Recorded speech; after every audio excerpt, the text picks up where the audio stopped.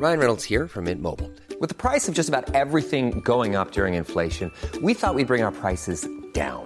So to help us, we brought in a reverse auctioneer, which is apparently a thing. Mint Mobile Unlimited Premium Wireless. How to get 30, 30, bit to get 30, bit to get 20, 20, 20, bit to get 20, 20, bit to get 15, 15, 15, 15, just $15 a month? Sold! Give it a try at mintmobile.com/switch. $45 up front for 3 months plus taxes and fees. Promo rate for new customers for limited time. Unlimited more than 40 gigabytes per month. Slows full terms at mintmobile.com.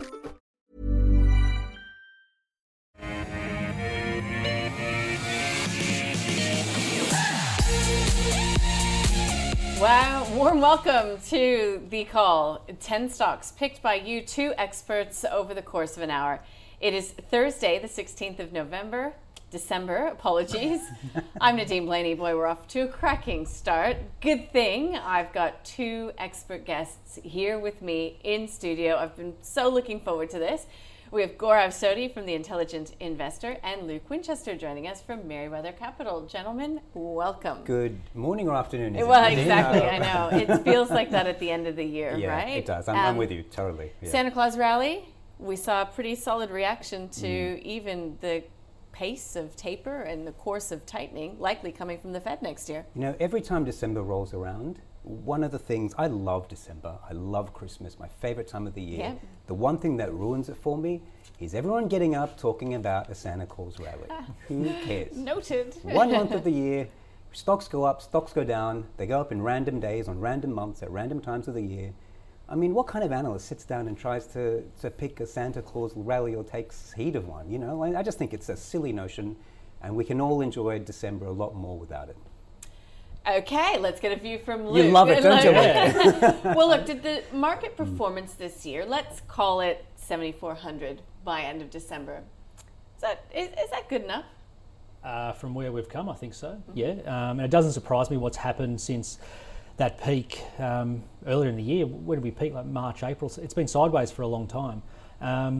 I've said this to a lot of people. The reason it doesn't surprise me is the way the Aussie index is made up. It's an index that's designed to track sideways from here. In my mind, I struggle to see where the next growth legs are at an index level when you have banks at record valuations and what I think are peak earnings making up 20% of your index, another 10 to 15 in iron ore miners that has that commodity challenged, and then maybe another 10 to 15 in stocks like Woolies, Amcor, Brambles. That just where's the growth coming through for those businesses? So unless multiple expansion is going to do some more heavy lifting, which admittedly it's done, I struggle to see anything but maybe sideways from here. So recovery out of COVID's been strong. I think now, I hate saying it, but it's probably a stock picker's market. I don't think you get that broad-based, just buy an index and hold it now for the next few years.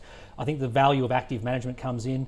I agree with Gaurav on the Santa rally stuff. I mean, anyone who wants charting analysis probably won't get much today from either of us. It's not our style, and it's what the businesses are doing, Nadine. Whether they rally in December or not, it's all irrelevant. So, yeah. Well, go ahead. I was just going to say that I completely agree about that point about the Australian index. The Australian index is completely unsuited for an index level following. That's why I think ETFs for Australia don't make a whole lot of sense.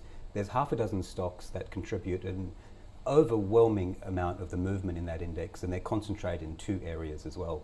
Interestingly, I think the NASDAQ now is reflecting the same sort of problems that the ASX has long had, in that it's those top 5 companies now that are moving the NASDAQ, even though the majority of the stocks are often in completely opposite directions to those top 5. So those top 5, the NASDAQ on aggregate level is doing really, really well. I would say 95% of the number of stocks are down significantly, and those leaders are driving it. It's the same dynamic in the Aussie market, which is why index level analysis, if you're a chartist, fine. If you're a fundamental analyst or an investor, then index level analysis is severely wanting. Okay, now let's get then to our stock of the day. And I picked this using a bit of a different criteria. It's Macquarie Telecom. Now, there was an investor update yesterday. The data center provider in a pretty sweet spot, so it's taking advantage of the long-term structural trends of cloud computing.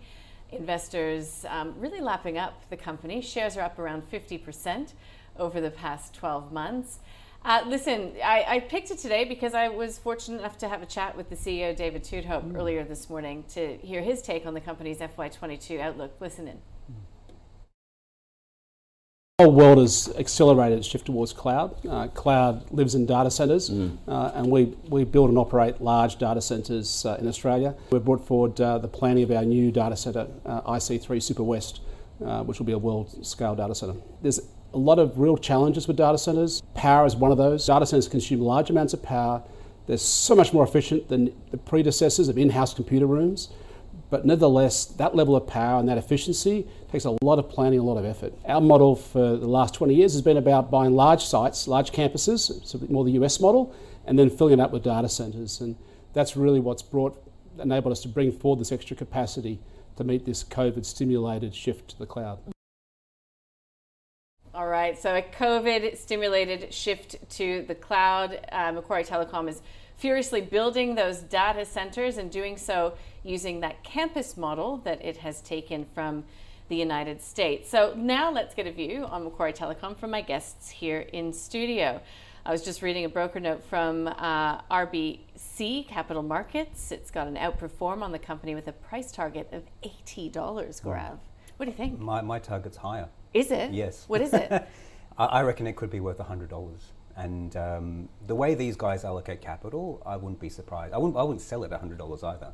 So I'm going to, fair warning, both of you, I'm going to engage in a bit of boasting here. We upgraded this below $20. I've been following this stock for a long time and just waiting for a chance to buy it. It was the first thing I upgraded when the market fell to madness in March last year. Yep, the first stock I went to. And it's one I've been waiting for a while. It is a intriguing business because the business started out as a traditional telco business, which is not a great industry to be in. The numbers are just okay rather than compelling, but then it's used its relationships and capital from that business to parlay into cloud, government, and data centers. And that is a splendid business. And these guys have done a wonderful job of allocating capital, of leveraging the balance sheet, and of growing that business to the extent that it is now the overwhelming majority of Macquarie Telecom. And I still don't think that the market as a whole fully appreciates the strength of data centers as a business. I think most people view them as property businesses or infrastructure assets, which they are, it's true, but they're also network businesses. We've owned NextDC and Infratel, which owns CDC, the largest government DC in the land. And all of those companies benefit from these networks that are built inside the data centers. So NextDC, for example, is a key competitor to Megaport. Megaport trades on these enormous multiples. They talk about these great connections. NextDC does the same connections inside its network. Equinix, the world's biggest data center operator, does the same thing. Macquarie is building something similar at a much smaller scale, but with all those benefits tangled up as well. They actually generate leasing revenue from having customers inside their DCs, and then they generate very high margin services revenue, which keeps those customers intact. We're only really at the beginning. At the moment, we're starting to see the rental revenue start to roll onto the numbers. Over the next few years, we're about to see the services revenue swamp margins, and I think they're going to increase tremendously. As I said, I think this is potentially worth over $100 a share. I own it personally, and I wouldn't sell it for years. It's a long-term holding for me. Look, if you're a long-term investor, you can buy it now. They are going through a capex-heavy portion of their cycle at the moment, so there's a chance it could fall further, but that shouldn't worry a long-term investor. Buy. $66 you'd be buying today. Luke, a $100 price target from Gaurav, that's pretty punchy. Yeah, I hadn't considered a price target, but I think it's a buy too. And I agree with Gaurav, it's a long-term investment. You see from the share price, it can be lumpy. It's a very liquid stock, which is what drives that a little bit. Yeah, true. To drill into Gaurav's point, they had their investor presentation yesterday, Nadine, and this business did an interesting thing a few months ago, Gaurav, where they restructured their reporting lines of the business and broke out data centers for the first time. Yeah. And when you look at those numbers, the core telco business, as Gaurav pointed out, it's a stable business but low growth. But that's providing a lot of cash flow that they're investing back into the data center business. That business does about half of the revenue of the group and only contributes about a quarter of the profits, whereas data centers generated 7% of the revenue and contributed nearly a quarter of EBITDA. So the economics of the data center business, as Gaurav pointed out, is tremendous. I've been familiar with Macquarie Telecom for a while and used to own it at the shop I was at.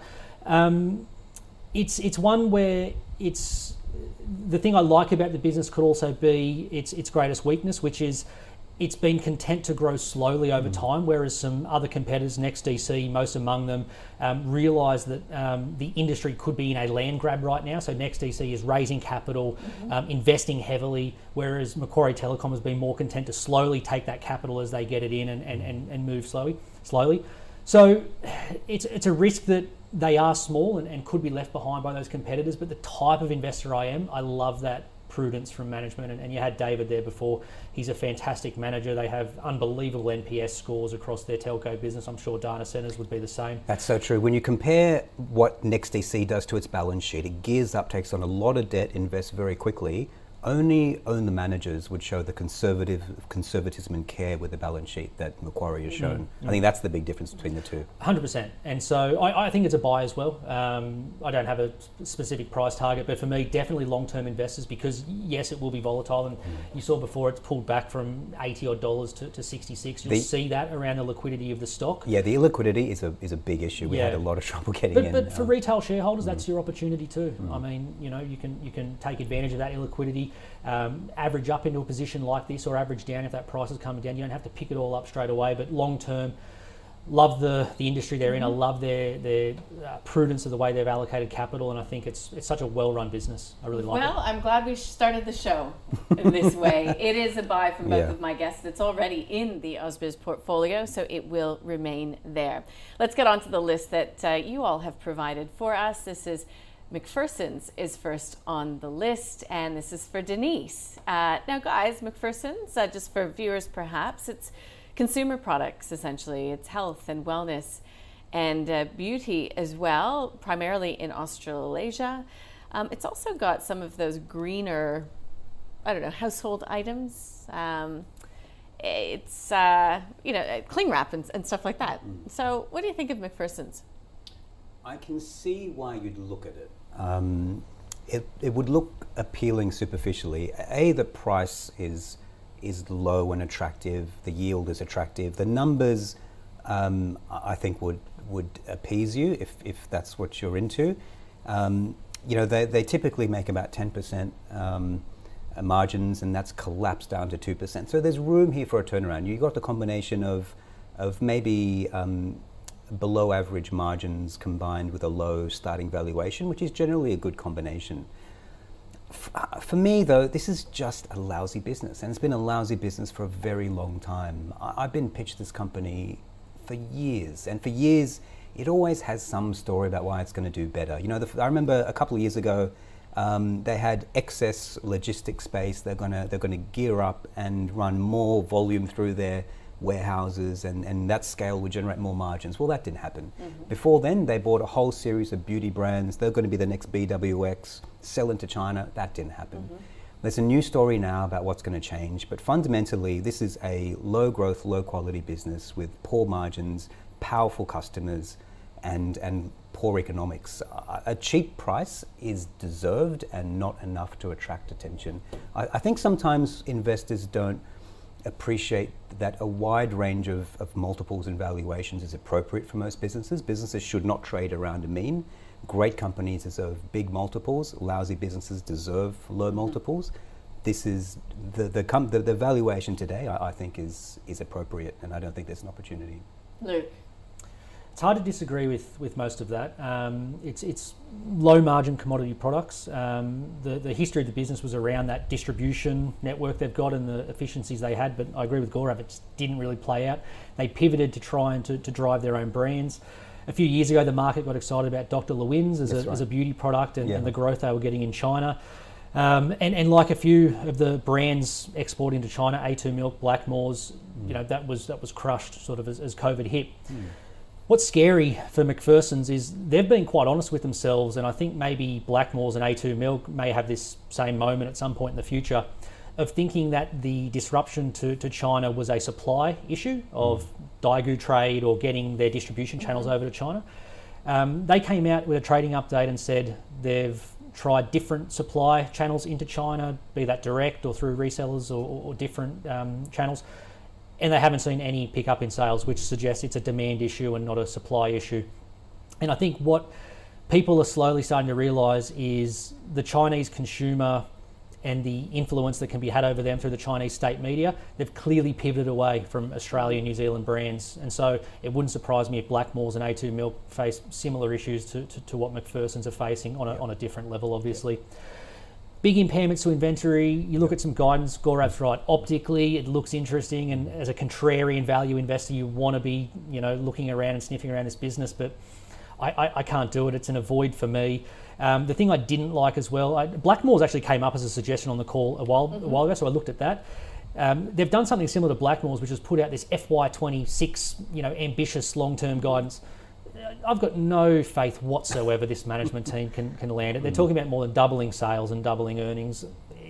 There's just no evidence to suggest that could happen. So I'd completely ignore that as a possibility. It's just an avoid. Okay. Wait for if you're sniffing around this as a turnaround, wait for the fundamentals to turn around before you step in. Don't try and predict this as a turnaround whatsoever. McPherson's is a no-go. Let's get on to the next one on the list. This is Class. CL1 is the ticker code for Matthew. I had to look this up. So this is a software company, software that's used in SMSF, from what I can see. Luke, are you familiar with the company? What do you think, looking at the numbers? Yeah, I must admit, I didn't look too closely at Class because they've got a takeover offer from Hub, which I think will almost certainly go forward. So buying Class today is just a call on whether you want to own Hub. For me, I don't dislike Hub. I think it's a good business. I think the valuation is stretched. The difficulty I have with owning Hub is I think you have a better competitor in net wealth right beside them, and I struggle to own Hub over net wealth. It trades cheaper, it's higher margin, it's higher growth.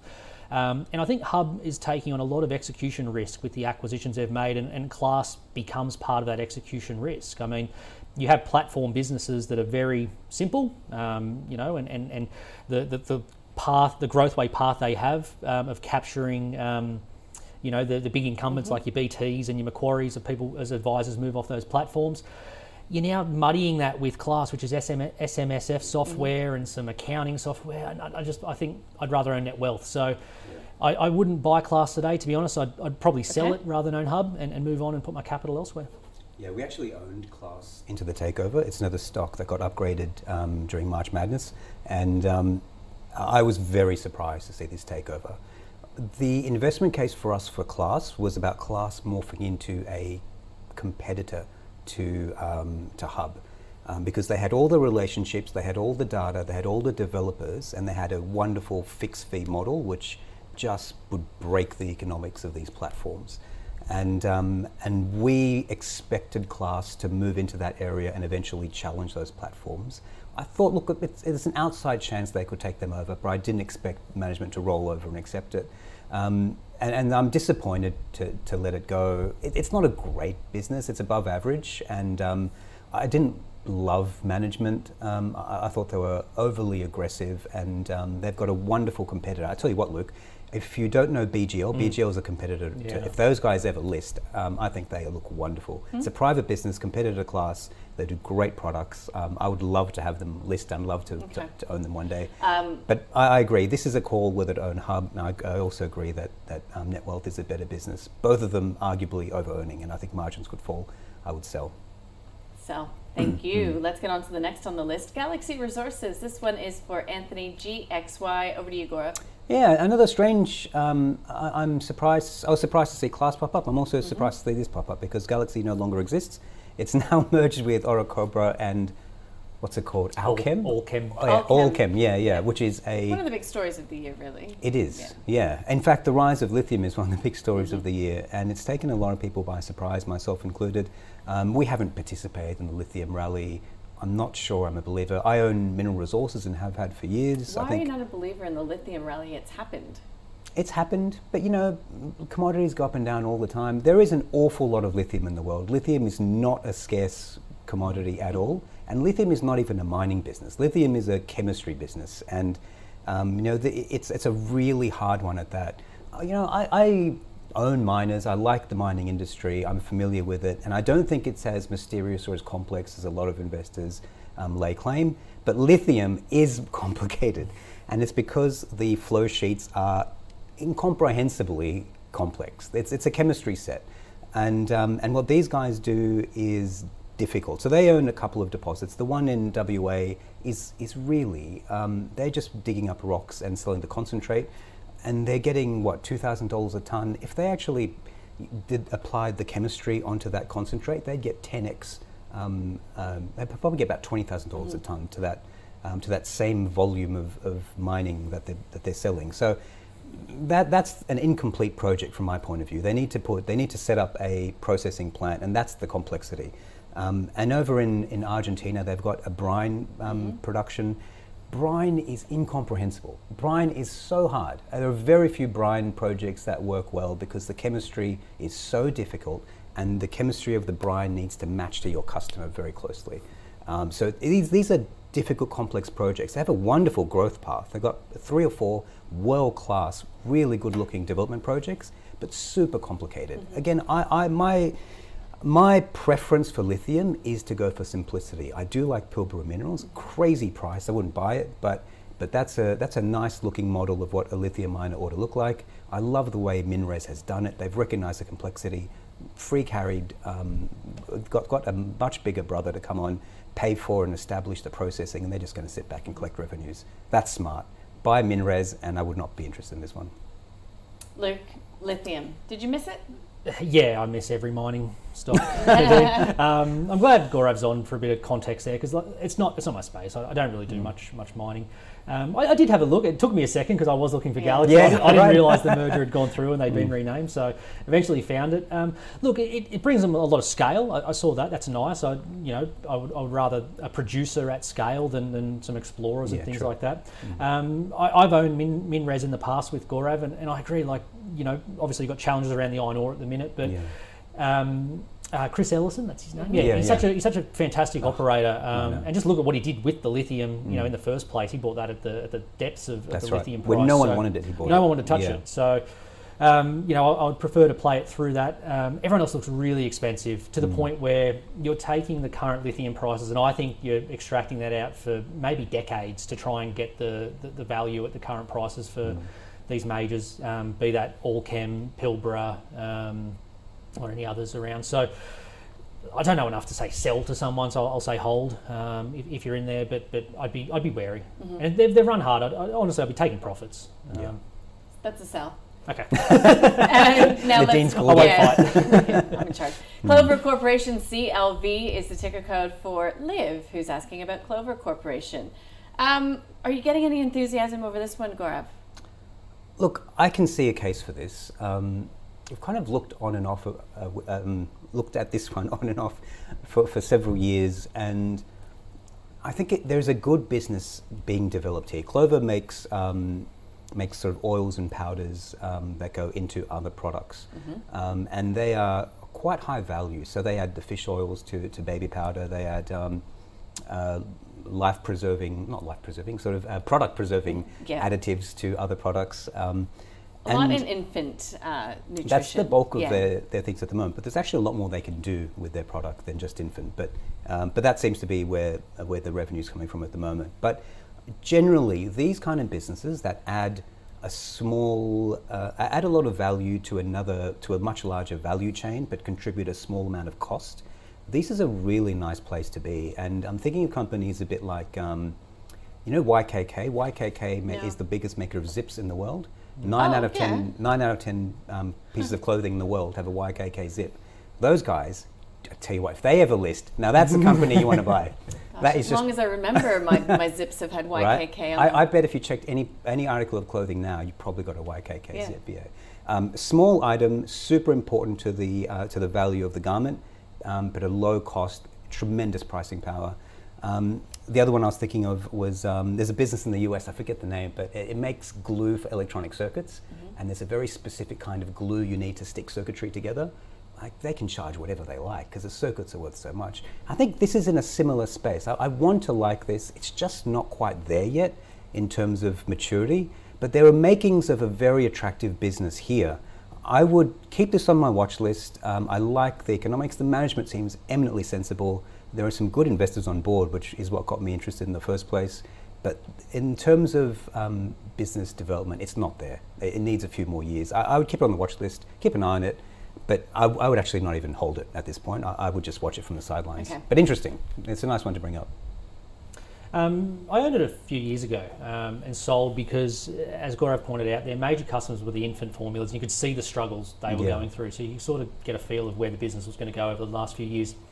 So Gaurav's completely spot on. You actually see it in the numbers. Like, they do 30-something% returns on equity at scale, and that's, you know, the sign of a good niche business. Mm-hmm. Their main IP is around, they take the fish oil and they turn that into a dry powder. And so the cheapest way to get the nutrients from a fish oil into infant formula is just to wet spray it in. If you do that too much, it starts to taste like a fish. And so babies don't like that. And so the use of dry powder, which, as Gaurav points out, very high margin because it's that tiny little product, but a lot of value ascribed to it. The tailwinds they've had is that governments around the world have realised the benefits for brain health, for children or for babies' development.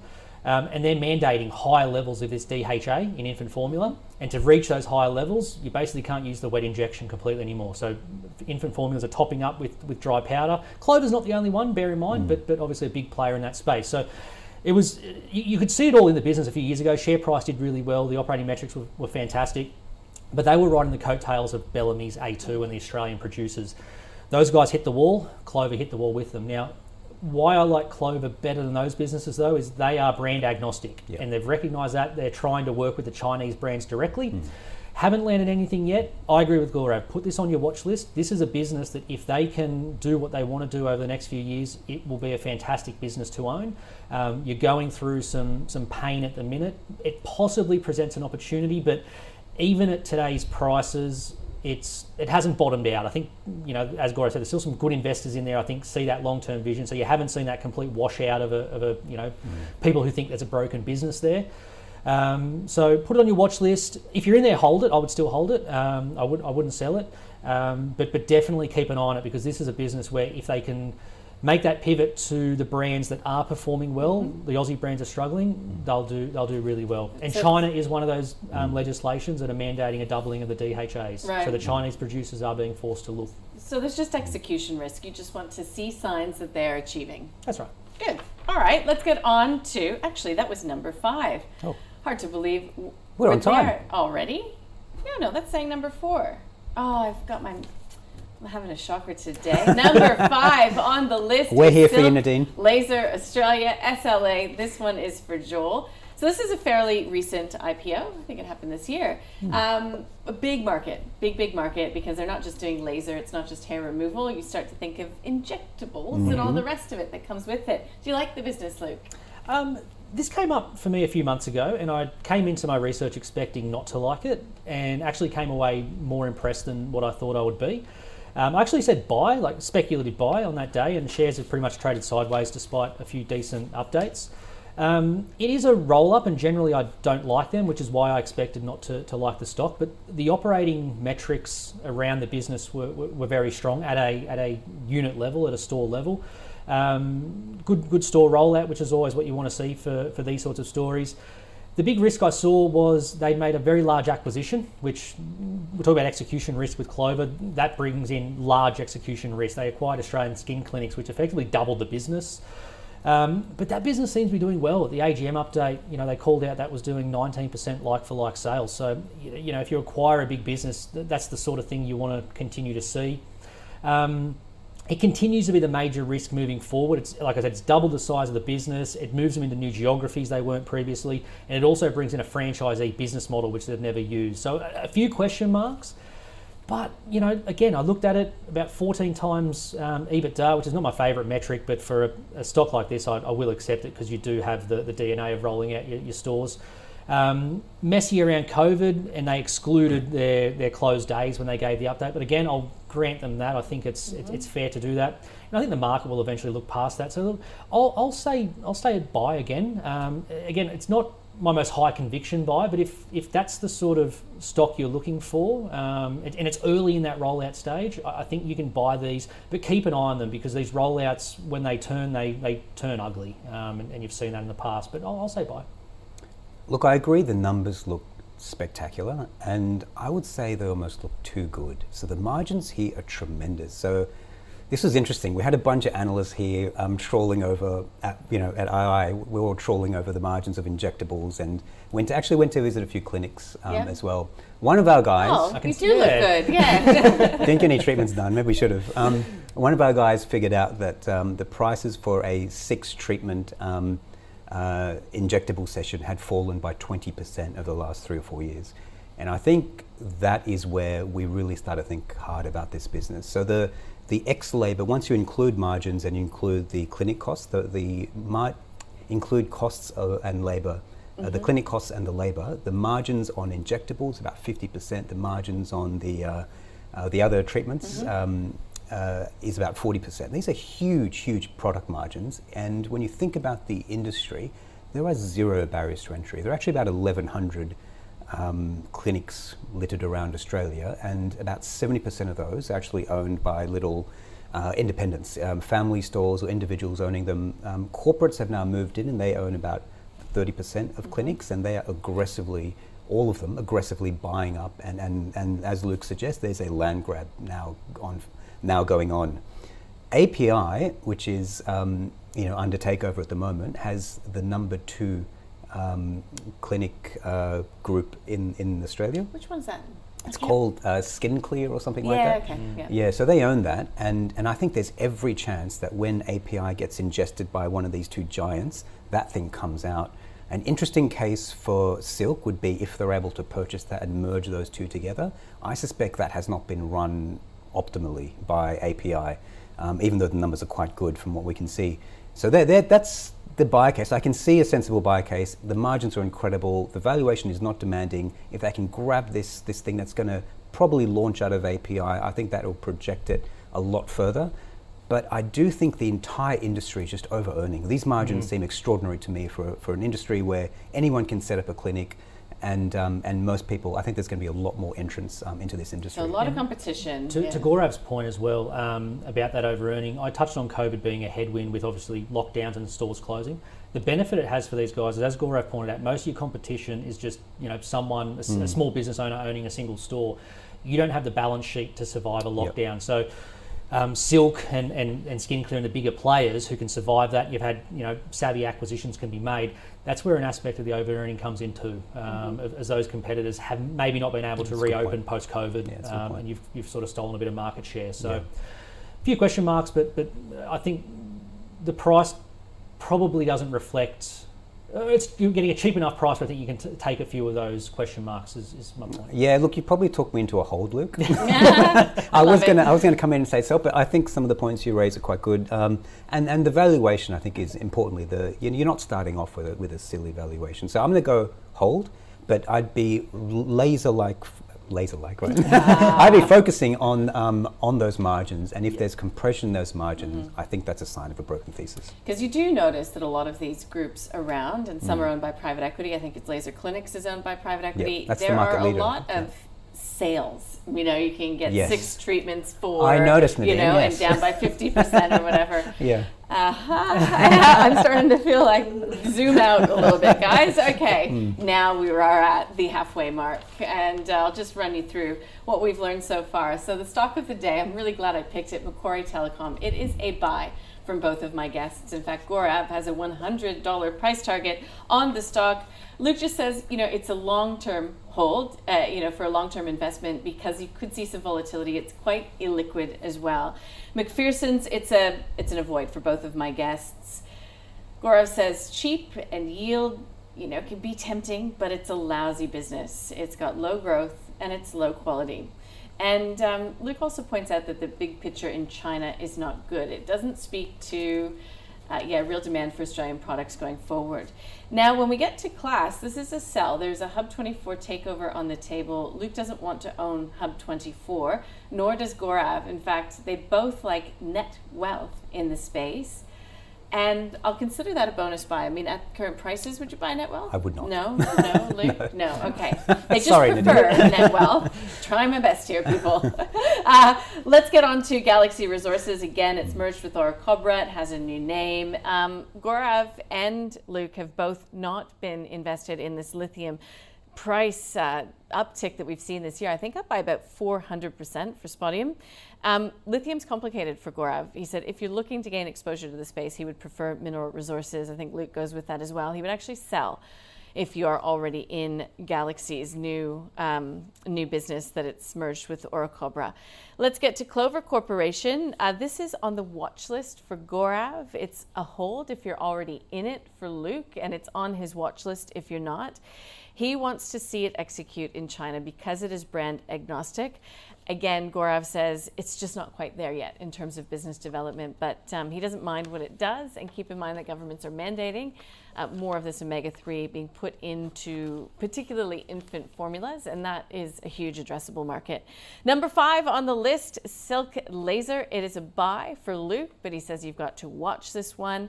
There are a few question marks in his view, but he does sort of like what it's doing in terms of the rollout. Gaurav was convinced to take a hold position in it. He questions whether it's over-earning right now. There's not a lot of barriers to entry. He wants to figure out whether it's too good to be true on the metrics. But if you're in it, hold it, because there is potential for the company to buy API's spin-out, which is skincare clinics. All right, we have a portfolio here on the call. I'm sure you've heard us talk about it before. Companies need to get 2 buys from our expert guests on the day.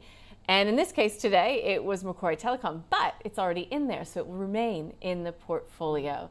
Let's check in on how we've been performing weekly. We're up we're down 0.6%. Over the month, 3.36%, and the full year to date up by about 7%. So that's from July 1st, 2020, so it's fiscal year. We've been tracking this portfolio there since July 1st, 2020, and we're up 46.5%. Guys, feel free to comment on any of these, but Vection Technologies was put in. I'm surprised. Really? Okay. EBOS Group, that came through last week after it bought that medtech business. It's better than you expected. Yeah, and my guest on the day said, look, it even has some sort of blue chip qualities emerging in it. So there you go. Adair's, Magellan Financial Group. Yes. Gaurav Sohdi's Advent Calendar pick. Yeah. Look, I don't have the time when that was added, but an interesting one. Geez, Gaurav. I know. What good timing. I'm glad you came to me first with that. Yeah, people hate that thing. Absolutely hate it. I've rarely seen a business as maligned as that one is. I think people are really enjoying the fall of I think so too, but it's interesting to me because it goes to that key man risk, and it goes to the whole tall poppy thing that we've got going on. And it also, the more you make yourself the face of something, the more susceptible you are to that type of criticism. Anyways, we digress. Would you buy Magellan just on value? I think you could start to buy it. Yeah. I wouldn't jump in straight away just because of the sentiment, but I think you can start to. And we've added Genworth Mortgage. So we've taken out, what have we taken out? Ingham's, Atomos, Bapcor, and Harvey Norman. That hasn't changed in quite a little while. If you'd like to look at that portfolio, ausbiz.co/, and of course we keep you updated each and every day here on the call.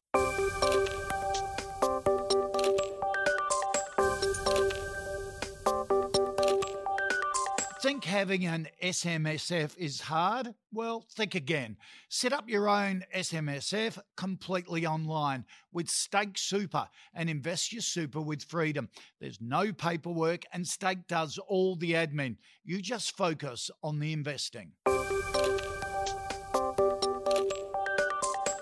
Great to have you along with us for the call on this Thursday afternoon. Really pleased to have 2 guests in studio with me. It makes for such a good conversation. Luke Winchester is here from Merriweather Capital, and also Gaurav Sohdi from The Intelligent Investor. So let's crack on with it. Next on the list for Harriet is Zipco. ZIP is the ticker code, 1P I should say.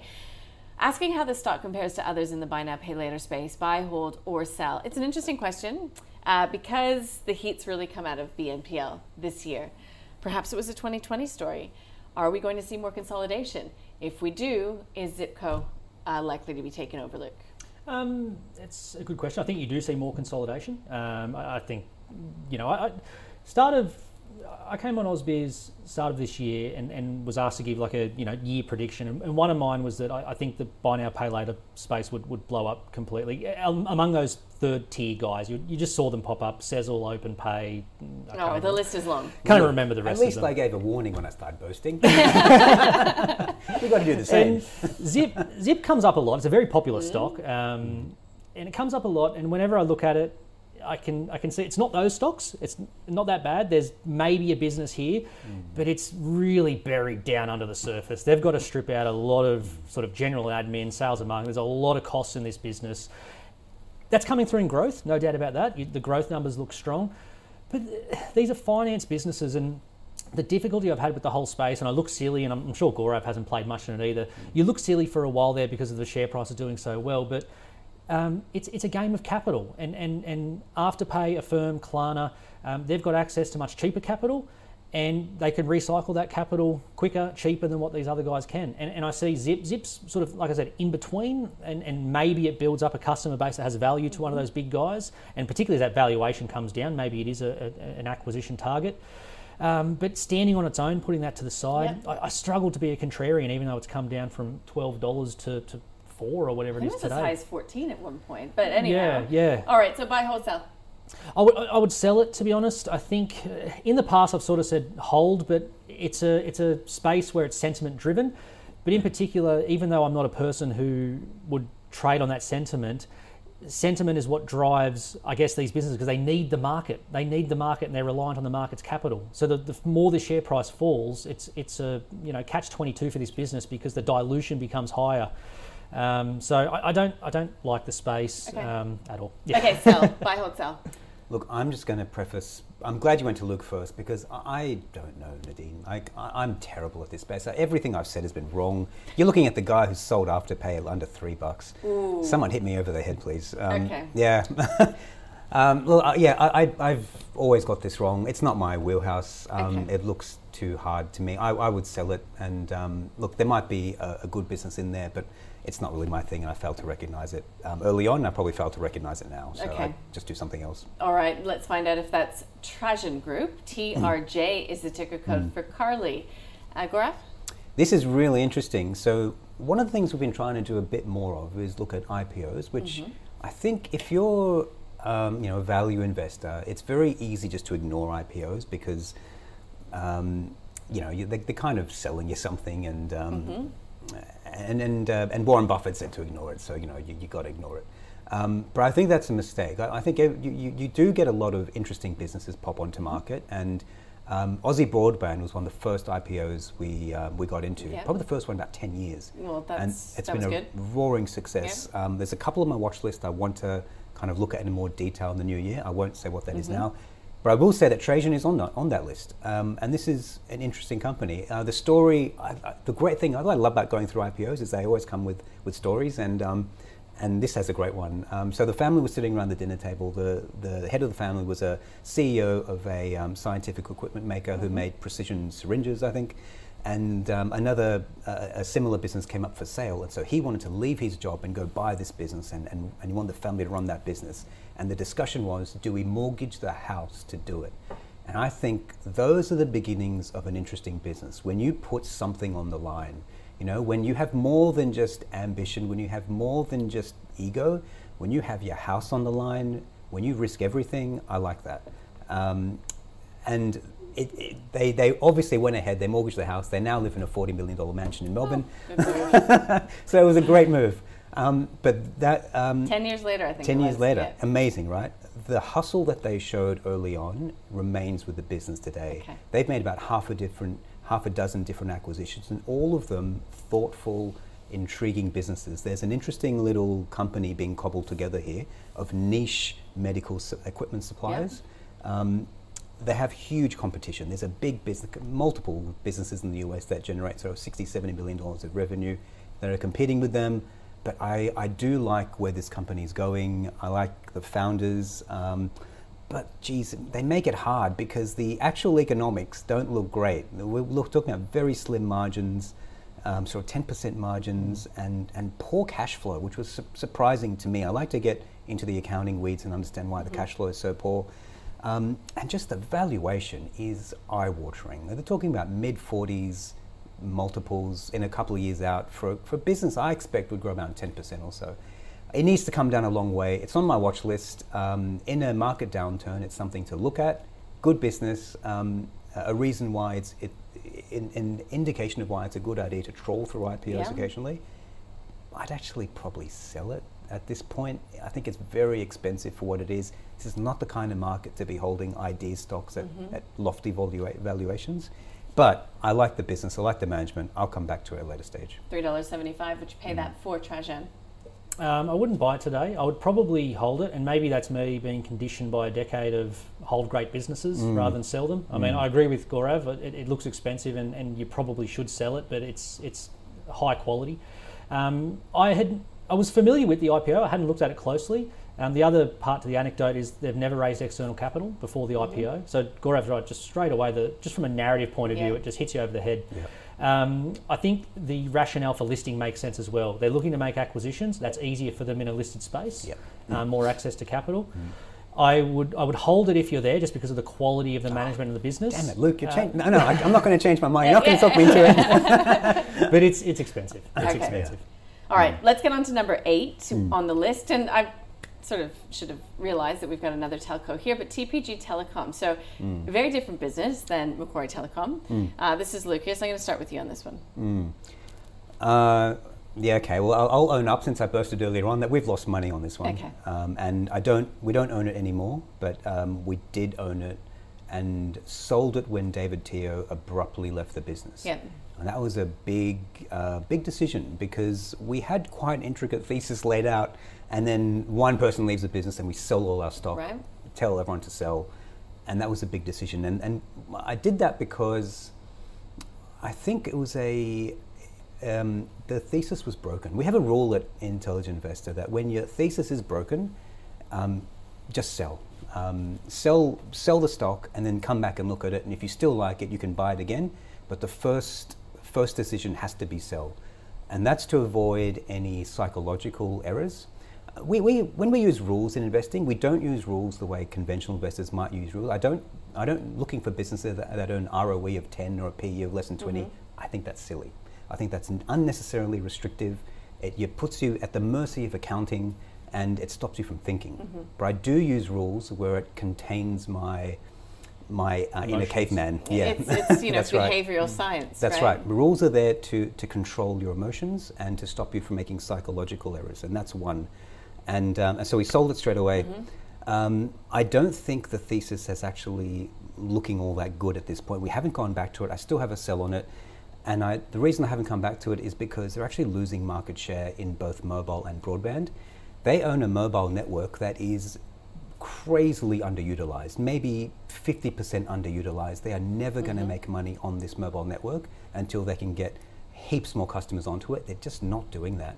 They've got a brand new management team that's completely untested.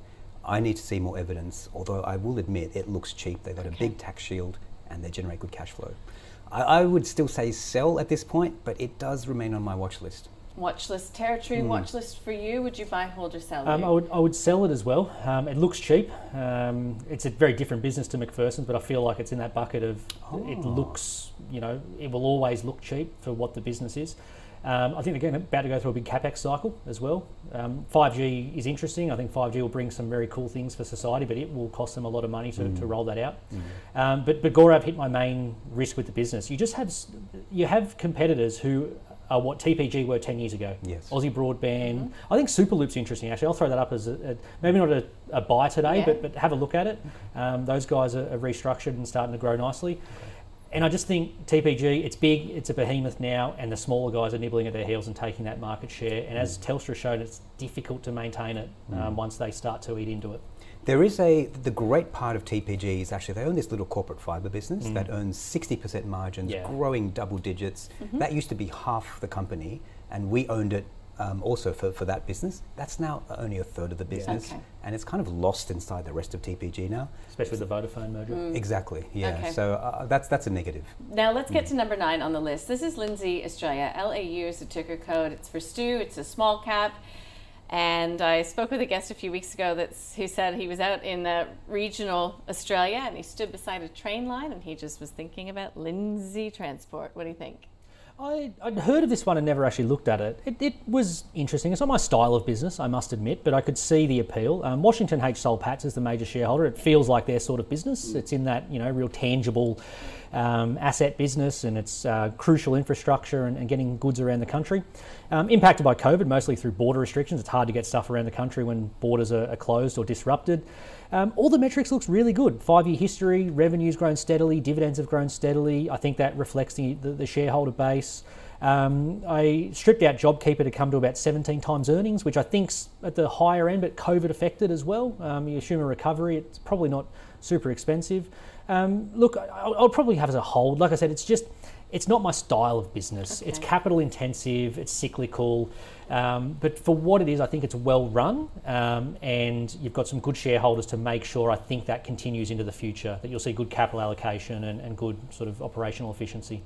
Yeah, I agree.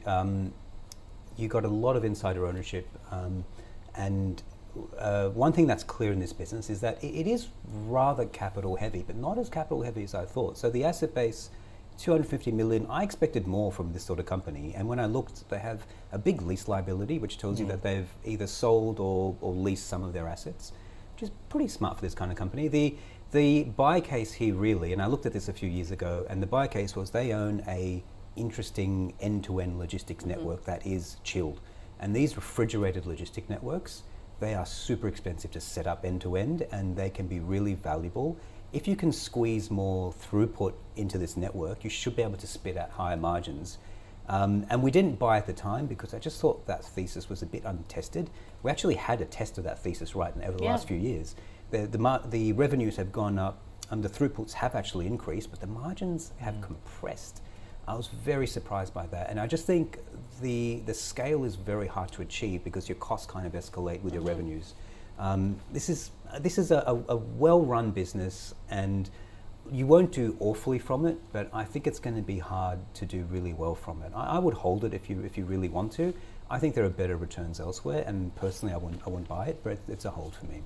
Got it. Now let's get to the lucky last on the list, which is the Reject Shop, TRS. I was in a Reject Shop the other day buying a bit of wrapping paper, I don't mind saying. This one's for Phil. Hey Phil, don't forget everybody, this is information only and it's not for your own personal financial circumstances. Let's go to you on Reject Shop, Luke. I actually looked at this about 5 years ago and came to the opinion it was a struggling business and not one you wanted to own. And then when I looked at it yesterday, I came to the opinion it's a struggling business and not one you want to own. The headline numbers, looks like it's been stable for some time, but underlying that, there's actually been store count growth, which suggests that at a store level, they're struggling. And so you're masking your overall top line by increasing the amount of stores you've got. And that's even happened over the last few years since I've sort of haven't really paid too much attention to it. COVID obviously hit them as they don't have any online penetration or things like that, so the foot traffic shut down. Again, it feels like another TPG McPherson where you look at that overall metrics, about 10 times EBITDA. You can maybe talk yourself into being cheap, but I just think you have a management team, even reading their latest presentation, all of the commentary and all of the what are the plans moving forward are about cost outs of this business. Cost outs can get you somewhere in the short term, but they get you nowhere in the long term. And at some point, this business has to show some sort of ability to be able to grow and thrive and have a brand that moves, forward into the future.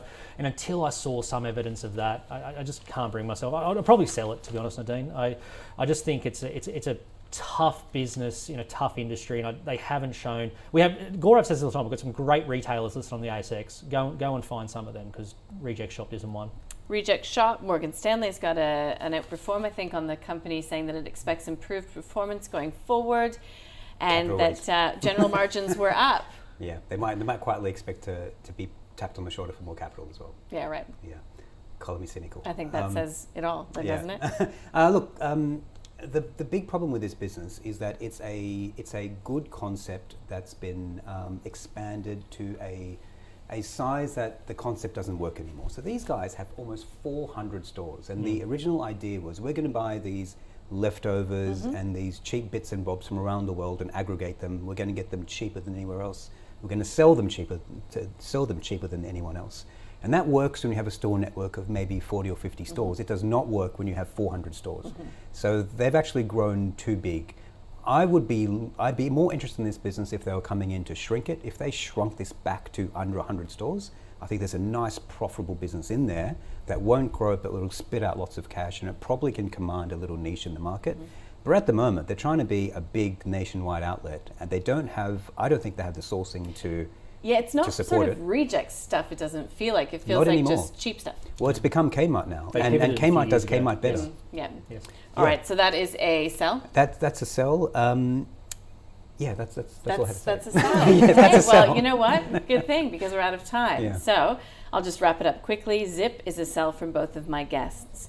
Trajan, look, Gaurav really wants to like it. It's on his watch list, but it's expensive. It's a sell now. It's a hold, though, for Luke, because he does fundamentally like the business. It's high quality in his view. TPG, broken thesis for Gaurav, so he sold. He's watching it, but he sold it. Luke says that, look, it can always look cheap for what the business is, or TPG will always look cheap for what it is. It's a sell for him. Sell for Lindsay, for Luke. It's cyclical, it's capital intensive. Gaurav says it's not quite as capital intensive as you may think, but margins have actually compressed. So he's not going to sell it. He would hold it if you have it, but not overly enthusiastic on the company going forward. And then that brings us to the reject shop. You've just heard the reasoning. It is a sell from Luke, and it is a sell from Gaurav as well. Look, Luke Winchester, it's been great to have you in. Thank you so much for joining us. You guys seem to get along quite well. You agreed a thoroughly little enjoyed bit. it. Yeah. Gaurav, thanks to you. I don't know if we'll see you both before Christmas, but look, if we don't, have a great holiday. I was about to say thank you Yes. for the viewers and for yourself and the team at Ausbiz. Happy Christmas to everyone. Thank you. Thank you. And look, can we get a bit more festive cheer next time? Maybe a collared shirt or a hat. We should do hats. Well, next year. There's always next year, guys. All right. Goodbye to you. Thanks for watching. You can listen to this again on podcast or watch it again. We'll get it up online shortly. Libby's out there. She's getting ready to do so. And we'd love getting your suggestions. Today was a wide variety. You can send them to thecall@ausbiz.com.au. You can check out that portfolio online as well.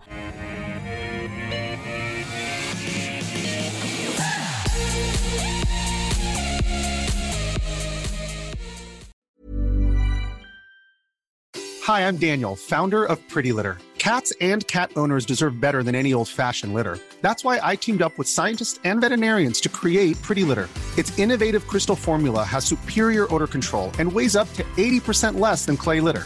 Pretty Litter even monitors health by changing colors to help detect early signs of potential illness. It's the world's smartest kitty litter. Go to prettylitter.com and use code ACAST for 20% off your first order and a free cat toy. Terms and conditions apply. See site for details.